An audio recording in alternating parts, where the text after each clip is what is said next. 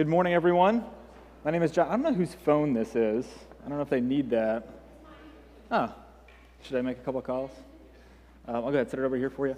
My name is John. I'm one of the pastors, non-staff pastors here at Soma Downtown, and excited to be able to be with you all this morning up here. And before we get rolling into today's message, coming from the text that we just read, I just wanted to take a minute to honor and thank those veterans. And Friday was Veterans Day, and so I know that we have a few that in our congregation that are either in active service, military service, or through or prior service. So if you, I don't know if any of them are here. I know Cece's over down at basic training right now. If you are or were a member of the active service or reserves, would you go ahead and stand up? Anybody? I know that Zach, I don't see him. I know he is as well. And Cece, thank you so much. Thank you.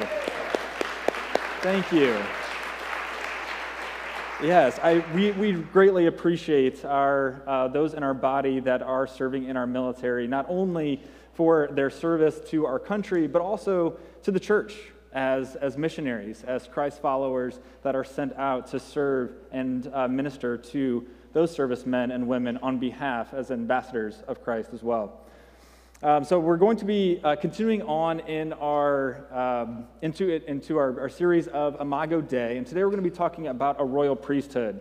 And so it's a lot, I don't know about a lot, but it's much different than maybe some of the last couple of weeks that we've been working through. And one of the main differences is that we're going to be talking today is what it means as Christ followers to be that royal priesthood. And so in order to do that, we're going to take a walk through a few things before we get there. Is that we're going to first take a look at the history of the priesthood, starting back from Eden, working quickly through the Old Testament, then getting to Christ's redemption of that function and role of the priesthood, then coming into what we talked about here in 1 Peter, what we read there, is what is our call? What is our identity now as image bearers of God that are now have this identity as a royal priesthood given to us through Christ, but on now as our role? And lastly, what does it mean to live that priesthood? One of the more challenging things to unpack there. But to understand where we're going and what the call is for us, or the opportunity for us is we need to understand the history of the priesthood. Not changing slides here. Uh-oh. It worked once. Oh, there it is. Sorry. The history of the priesthood. A couple things to understand in laying out kind of back in Eden what the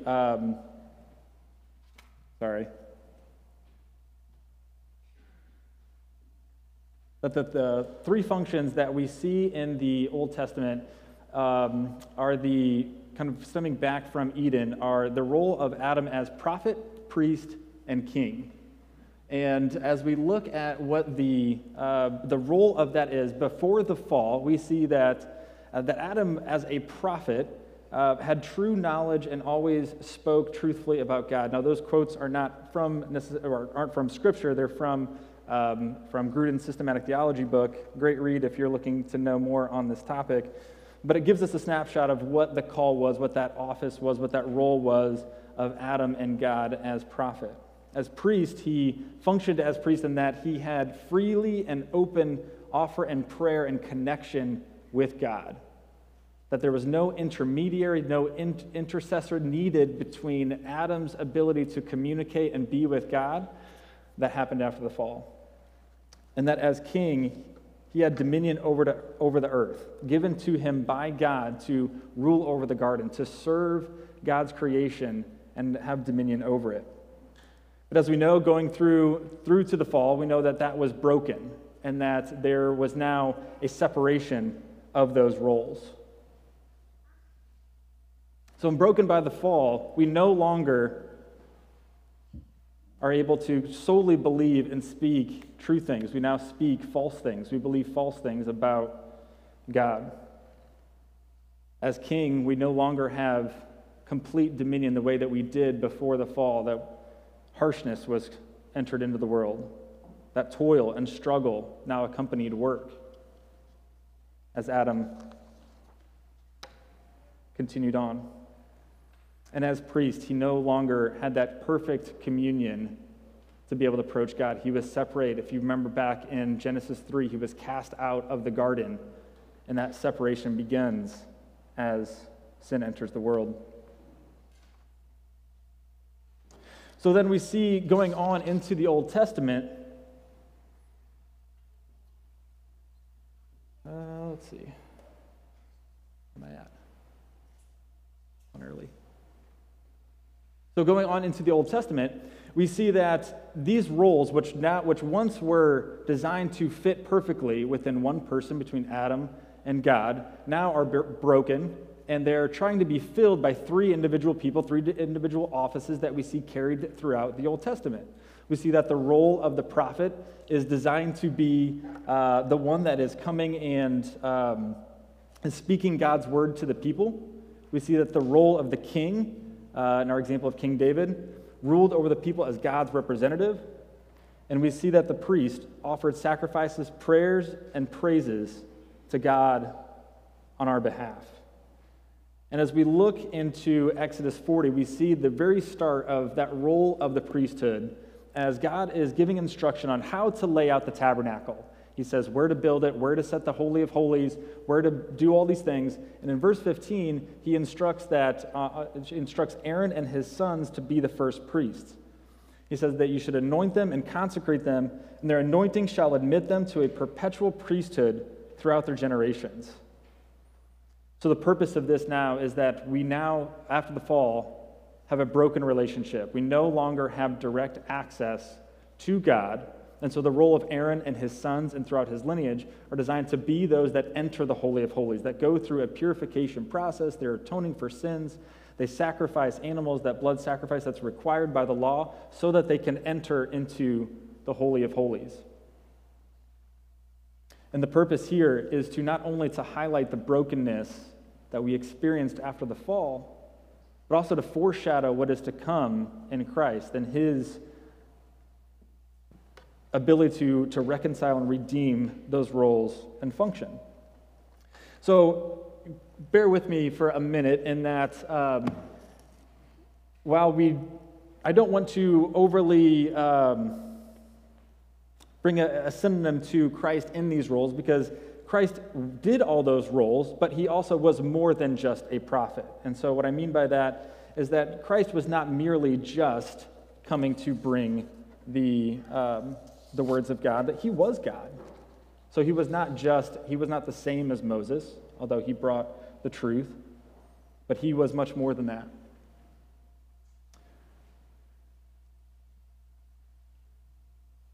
As a king, he didn't come with a title. He didn't come with an army. He came and he said his kingship was more than just anything that we see on this earth, that it's more broad, that it's eternal. And as he's standing before Pilate, he acknowledges that and says, my kingship is not here on this earth. It is beyond what you can understand. And as high priest, he fulfilled that perfect blood sacrifice that we needed to pay for our sins.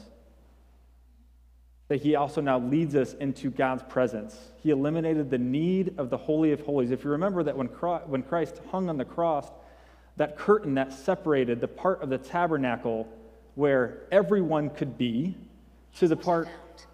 Oh, talking about the veil of the tabernacle. Thank you. That part of the curtain that separated the Holy of Holies from the rest of the tabernacle was designed for Aaron and his lineage, that those were the only ones to be able to represent. That's where God dwelt. He dwelt in that part of the tabernacle. Those were the only ones that are allowed to be there. That veil was now torn, and we now have direct access to God through Christ, because he paid for our sins, which was required to be able to enter into that place, into that position, in that proximity to God. That Christ's redemption of these offices, this is the gospel. This is what we talk about when we say that God came down in man form in Jesus. He told us and revealed to us things, the truths of God. He is king. He is part of the triune God, so his authority and dominion extends beyond what we see in this world. It extends beyond what we can understand, and that he has power with the triune God over all time and space. And that his role as a priest, becoming that intermediary for us that was needed because of the fall, the decision that we made as men and women to choose what was best for us, and broke that relationship with God. Now he now sits in that position because he is that blood sacrifice, and he can now atone for our sins when we call on him. So that's our brief history. We're going to jump into the text that we started in, and we're going to jump over to, we're going to get to that in a minute. We're going to jump into chapter 2 of 1 Peter. If you haven't jumped there, please turn in your Bibles or on your phones over to 1 Peter 1, or 1 Peter 2, 1 through 12, and we're going to spend a little bit of time in the back half of the chapter as well. So it starts off, the first couple of verses, just addressing the new believers, creating this imagery that young believers should be craving a mother's milk, not necessarily because saying that what they're craving is elementary or basic in nature, but it creates this idea that we should be craving sustenance that can only come for a baby from a mother's milk. We should have that same attitude as we're trying to crave and understand the goodness of the Lord. As we look into verse 4, it says, "As you come to him, a living stone rejected by men," that living stone's referring to Jesus, the rejected by men, but in the sight of God, chosen and precious. So we see that the analogy here is to Jesus. It continues on in 5 and 6. "You yourselves, like living stones, are being built up as a spiritual house, to be a holy priesthood to others, to offer spiritual sacrifices acceptable to God through Jesus Christ. For it stands in Scripture, 'Behold, I am laying in Zion a stone, a cornerstone chosen and precious, and whoever believes in him will not be put to shame.'" So it's important for us to continue to understand that it talks about the deity of Jesus, and that he is the chief priest, but also uses this analogy of the cornerstone. And so I've got a little bit, I've got some visual aids here. I brought the, what is this thing? Djembe? What is this thing called? Cajon. There we go. Thank you to our worship director for my ignorance. So this is now our cornerstone. And a couple things that you need to know about a cornerstone is that it was used in ancient buildings of structures. And what it was designed to do, in any structure there were 4 cornerstones, but there was also a chief cornerstone, which was the first stone that was laid when you're building a building. And the purpose of it was to do a couple things. First, it was going to orient where geographically this new structure was going to be located. It was also going to serve as the guidepost, as the way to determine where this building was going to point. So we're going to set our cornerstone, and we're going to orient it based on which way we want. So if this is our face, where we set this stone is going to determine not only the plumbness, which we now find with our level.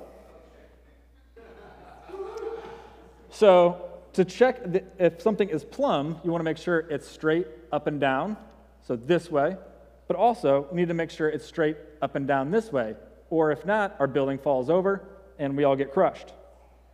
So you have to make sure that this chief cornerstone is set level and square.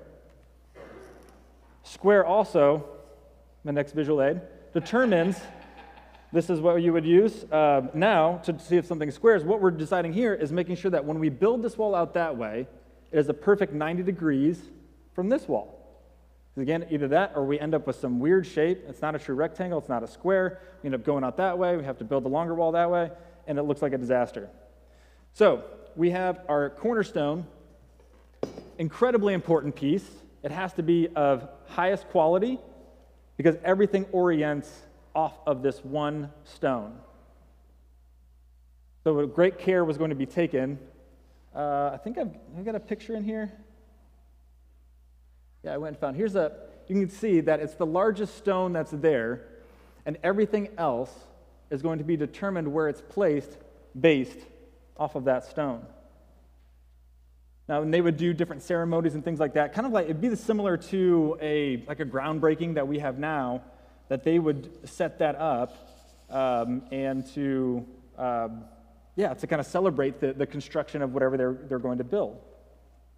So it creates this analogy that we are being built up as a spiritual house, that Christ is the chief cornerstone, he is the first stone that's laid, and that we are now to orient ourselves as Christ followers, living into this royal priesthood based off of this stone.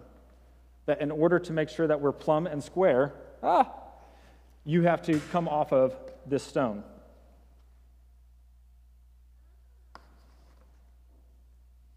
We're going to get back to this analogy in a minute, but as we continue on,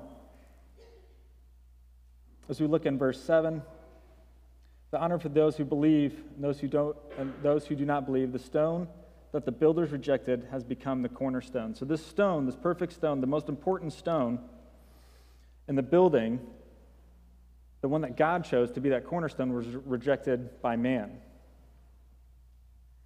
But the call here is for us to make that the cornerstone of our lives. And it goes on in verse 9 to talk about, for those that are making Christ that cornerstone, the one that was rejected, if we are choosing to be that cornerstone, we now have a new identity as we come into verse 9.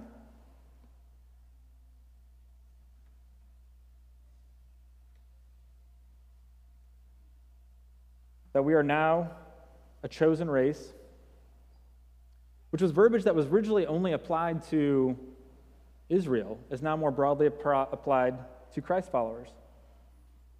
We now take on the identity of a royal priesthood. Verbiage once applied only to the lineage of Aaron and his sons now applies more broadly to followers of Christ. A holy nation, once applied to Israel, now is applied more broadly to followers of Christ. And an identity, a people of his own possession, talking about how the old has gone, the new has come. We now have this new identity. And the purpose, as it goes on to talk about, is to proclaim the excellencies of God, to live freely as obedient citizens of God's people, and to submit to earthly authority while not violating God's law. So we have the identity set, we have the call, and there's a lot you can go with this passage. A lot of different doctrinal places you can go to. You can talk to about dispensations, you could talk about the election, all that kind of stuff, the elect within here, but we're going to stick with the identity and the role as it relates back to living as priest in the Imago Dei series. So what does this look like?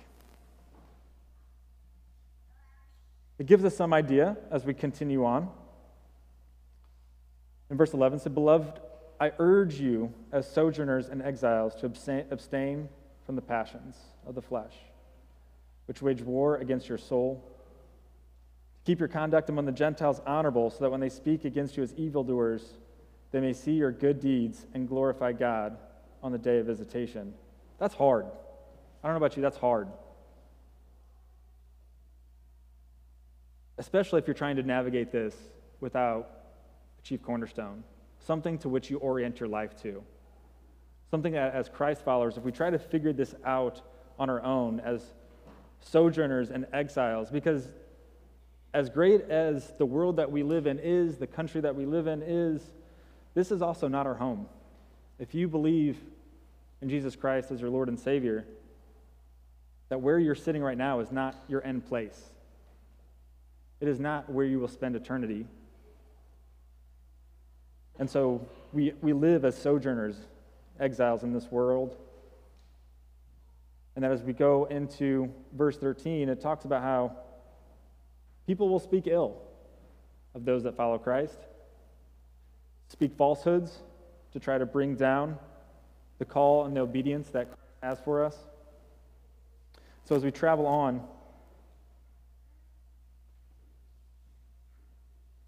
we have to figure out, how do we live this out?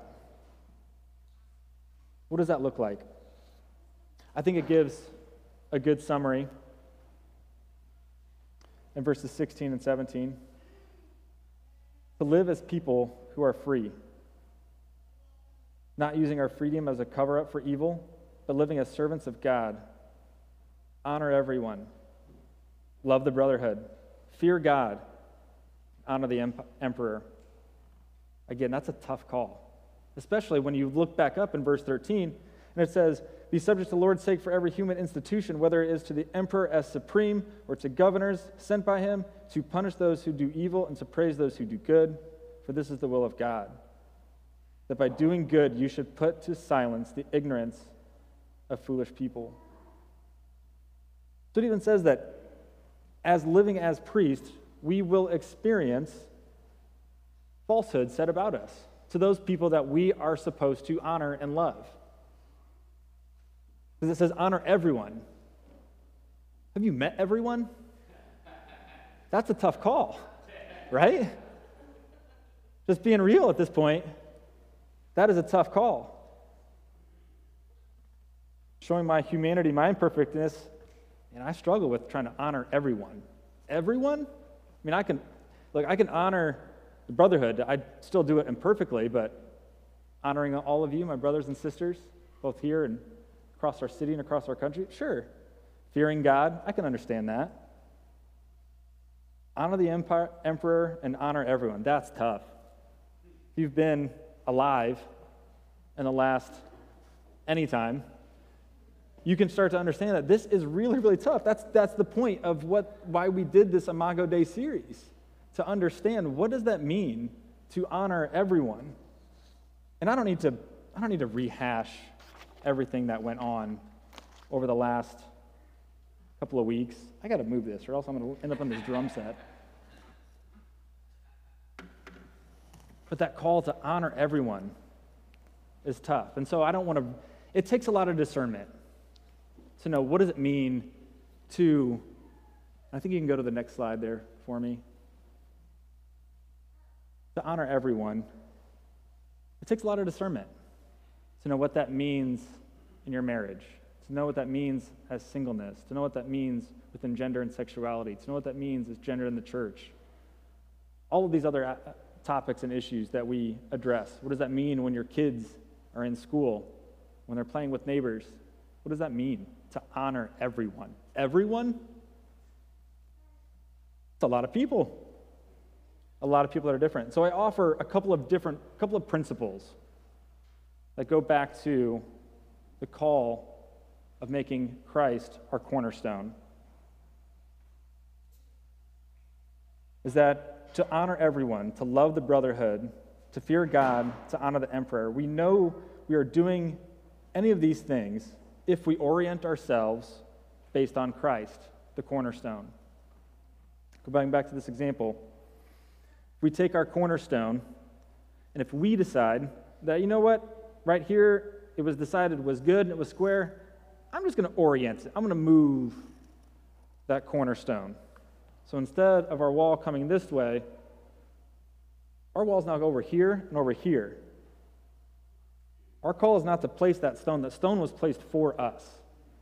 Christ was made the cornerstone. Our job is to orient to it. Our job is to figure out, where does this wall go? Where are we at in line with it? Are we on this wall? Are we on this wall? How high are we up? But we orient to that. We don't reorient the cornerstone. And he's also given us tools to help that. I brought out the level and the square. God's given us tools to make sure to test whether we are orienting ourselves towards his cornerstone, his chief cornerstone. So he gives us the scriptures. Be in them. He gives us the Holy Spirit in us, and he gives us brothers and sisters in Christ who also have the Holy Spirit to make sure that in any instance of knowing what does it mean to discern how to honor everyone, how to fear God, how to honor the emperor. These are the tools that are given to us to decide whether we are orienting towards the chief cornerstone or whether we just moved the cornerstone a little bit. Now we're back to being oriented, but we moved it. That's the role. Those are the tools that he's given us. To know that when we honor everyone, that we don't let compassion be a reason to abandon truth. And yet, we still honor those that look differently than us, that don't look like our families, that maybe aren't part of this orientation towards the chief cornerstone. Our call is still to honor them, even when they scream falsehoods at us, when they attribute things to what the scriptures say that are false. And it's important, and why it matters if we don't orient ourselves in relation to the chief cornerstone, Jesus, if we don't use Scripture, the Holy Spirit, we risk following the history of the cornerstone. As I was learning about, because I haven't built a lot of ancient structures, so I had to learn a little bit about what a cornerstone is and its purpose, that you start to look at this idea of having a cornerstone has continued on throughout history, that we still use the idea of a cornerstone, but its purpose has greatly changed. As we talked about, it was the chief cornerstone was the first stone that was laid in a building, has now become much more ornamental. And so I think, did we get a picture of there's our cornerstone. I don't know if you know this, our building has a cornerstone, but it no longer sits at the foundation of which everything is oriented off of. It is now more of it's a logo, it's a symbol, it's a ornamental piece that usually indicates who the original builder of the building was, maybe what year. Sometimes you'll see that there in the corner. Actually, if you're curious, that corner is over there, behind a shrub. Sometimes you'll see them in the lobby of a building. That's nice and chiseled away, real fancy, to say who built the building, what year, all that kind of stuff, who the architect was. It's become this more ornamental piece. If we're not orienting ourselves off of Christ, if we're not using the tools that he's given, we risk following that same path of the cornerstone. We risk turning the cornerstone into a logo that we wear on our hats, on our coats. We strategically show up maybe on Sunday to show, I've got my logo on, but we go home, we go to work, and we rely on our hat, our coat, our Instagram posts, what we like, what we retweet, what we share, to determine this is my logo. When we go to work, it doesn't impact the rest of our lives. Because we're afraid that if we go to work and we wear a logo, that we get judged falsely. That if we talk to our neighbors in truth and honor at the same time, that we'll be judged falsely. There's some of us that put the logo on our underwear. We wear it every day, but nobody sees it. Everywhere we go, we have that logo on us, but we orient ourselves to anything else in the world. We orient ourselves based on what? A donkey or an elephant or one of the media conglomerates that blasts their mercenary propaganda. We orient ourselves to that. We orient ourselves to influencers and heretics on social media to determine what are we going to orient ourselves to, because our logo's on our underwear. But if we make Christ our chief cornerstone, he's the logo on all of it. He's the logo on our underwear, on our hat, on our coat, shirt, socks. He's the logo on the pen that we write with. He's the logo on our phone, on our computer. He's the logo on our directional map on our phone. He shows up on our resume and in our 10-year plan. He shows up in our recent purchases and our retirement fund. He shows up everywhere. It's the most foundational thing that it should be as a Christ follower. It's the thing that we orient all of our life to. It's what's left when the building is torn down, when we're completely torn down. That's the only thing that's left, is that stone that was first laid. Is Jesus, the cornerstone. So wear it. Wear it when you honor everyone.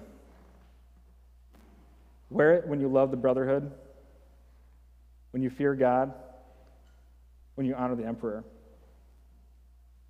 And use the tools that he's given us to understand whether we are. And if you know me, I'm not very long-winded up here, and we're going to be transitioning into communion pretty soon. And just want to offer that encouragement to use the tools that he's given us to take our level, not moving our cornerstone, but using your brothers and sisters to determine on any given issue when it means to love anyone, to fear God, where am I oriented? It starts with knowing who those people are. It's knowing who in your MC can help you orient when you're struggling to know which way is up. Am I really in line with the cornerstone, or did I move the cornerstone? Because every issue is not always the easiest to understand, to live out. The truth is there, the cornerstone is there, but where do we fall? It's challenging. So use the tools that we're given. Use the scriptures to understand. It's the blueprint for the plan, for the building. So that we are a tabernacle. It says that we're being built into the spiritual house, the place that the Holy Spirit dwells within. That's where the Holy Spirit dwelt, was in the tabernacle, the Holy of Holies. That call is now for us as the church to be that. So wear your logo. Wear it on everything. Honor everyone. Love the brotherhood. Fear God. Honor the emperor. For those of you that call Jesus your Lord and Savior, your chief cornerstone, we practice a meal every Sunday as well. And I invite you to come and take this meal after we pray. And this meal started because Jesus, the chief cornerstone, was sitting around with his friends the night before he was crucified to be that perfect sacrifice for us, to say that his body would be broken, and he broke it for us, that his blood was going to be shed, and he did it to fulfill the call that we can have that relationship directly with God through him, that he would be our intermediary. He would be the perfect priest that was needed, the last one that we would need to be able to have access to God. So as the communion makes its way forward, I'm going to go ahead and pray for us to close us out. But we do this, we take communion as a reminder of Christ being our chief priest and reminding us to continue to orient ourselves in light of his redemptive work. So after I pray, feel free to make your way down to the aisles, grabbing the bread, and then returning, and grape juice, and returning back to your seats through the outside. Father God, Lord, we're so thankful for you. We're thankful that despite man deciding that we would determine what's best for us in Eden, and we would break that relationship, that proximity, that access to you, Lord, that you are faithful. Lord, that you designed a way that we could have access to you, that you sent your son Jesus to be that perfect priest, to be the cornerstone of which you call us to acknowledge him as the cornerstone and orient ourselves to him. Not to try to move him because you've placed that stone, but to orient ourselves in light of his holiness, his perfection, and in that we are obedient to you, that we honor you. And so, Lord, be with us as we unpack what that means to live as a royal priesthood, to honor everyone, to love everyone, to love the brotherhood, to fear you, to honor the emperor. Lord, just ask that you would put men and women, the brothers and sisters around, to be those tools to help us orient, or that we would be in your scriptures, that we would love your word. Lord, that your Holy Spirit would fill us to know if we're in line, if we're in plumb, if we're true, as you defined it. Father God, we're so thankful for the men and women in this room, those that are, they're my orientation, they're a way that I orient myself towards you, for those that make sure that I'm right and plumb and true. I thank you for them. Father, we love you and we praise you. In your name we pray. Amen.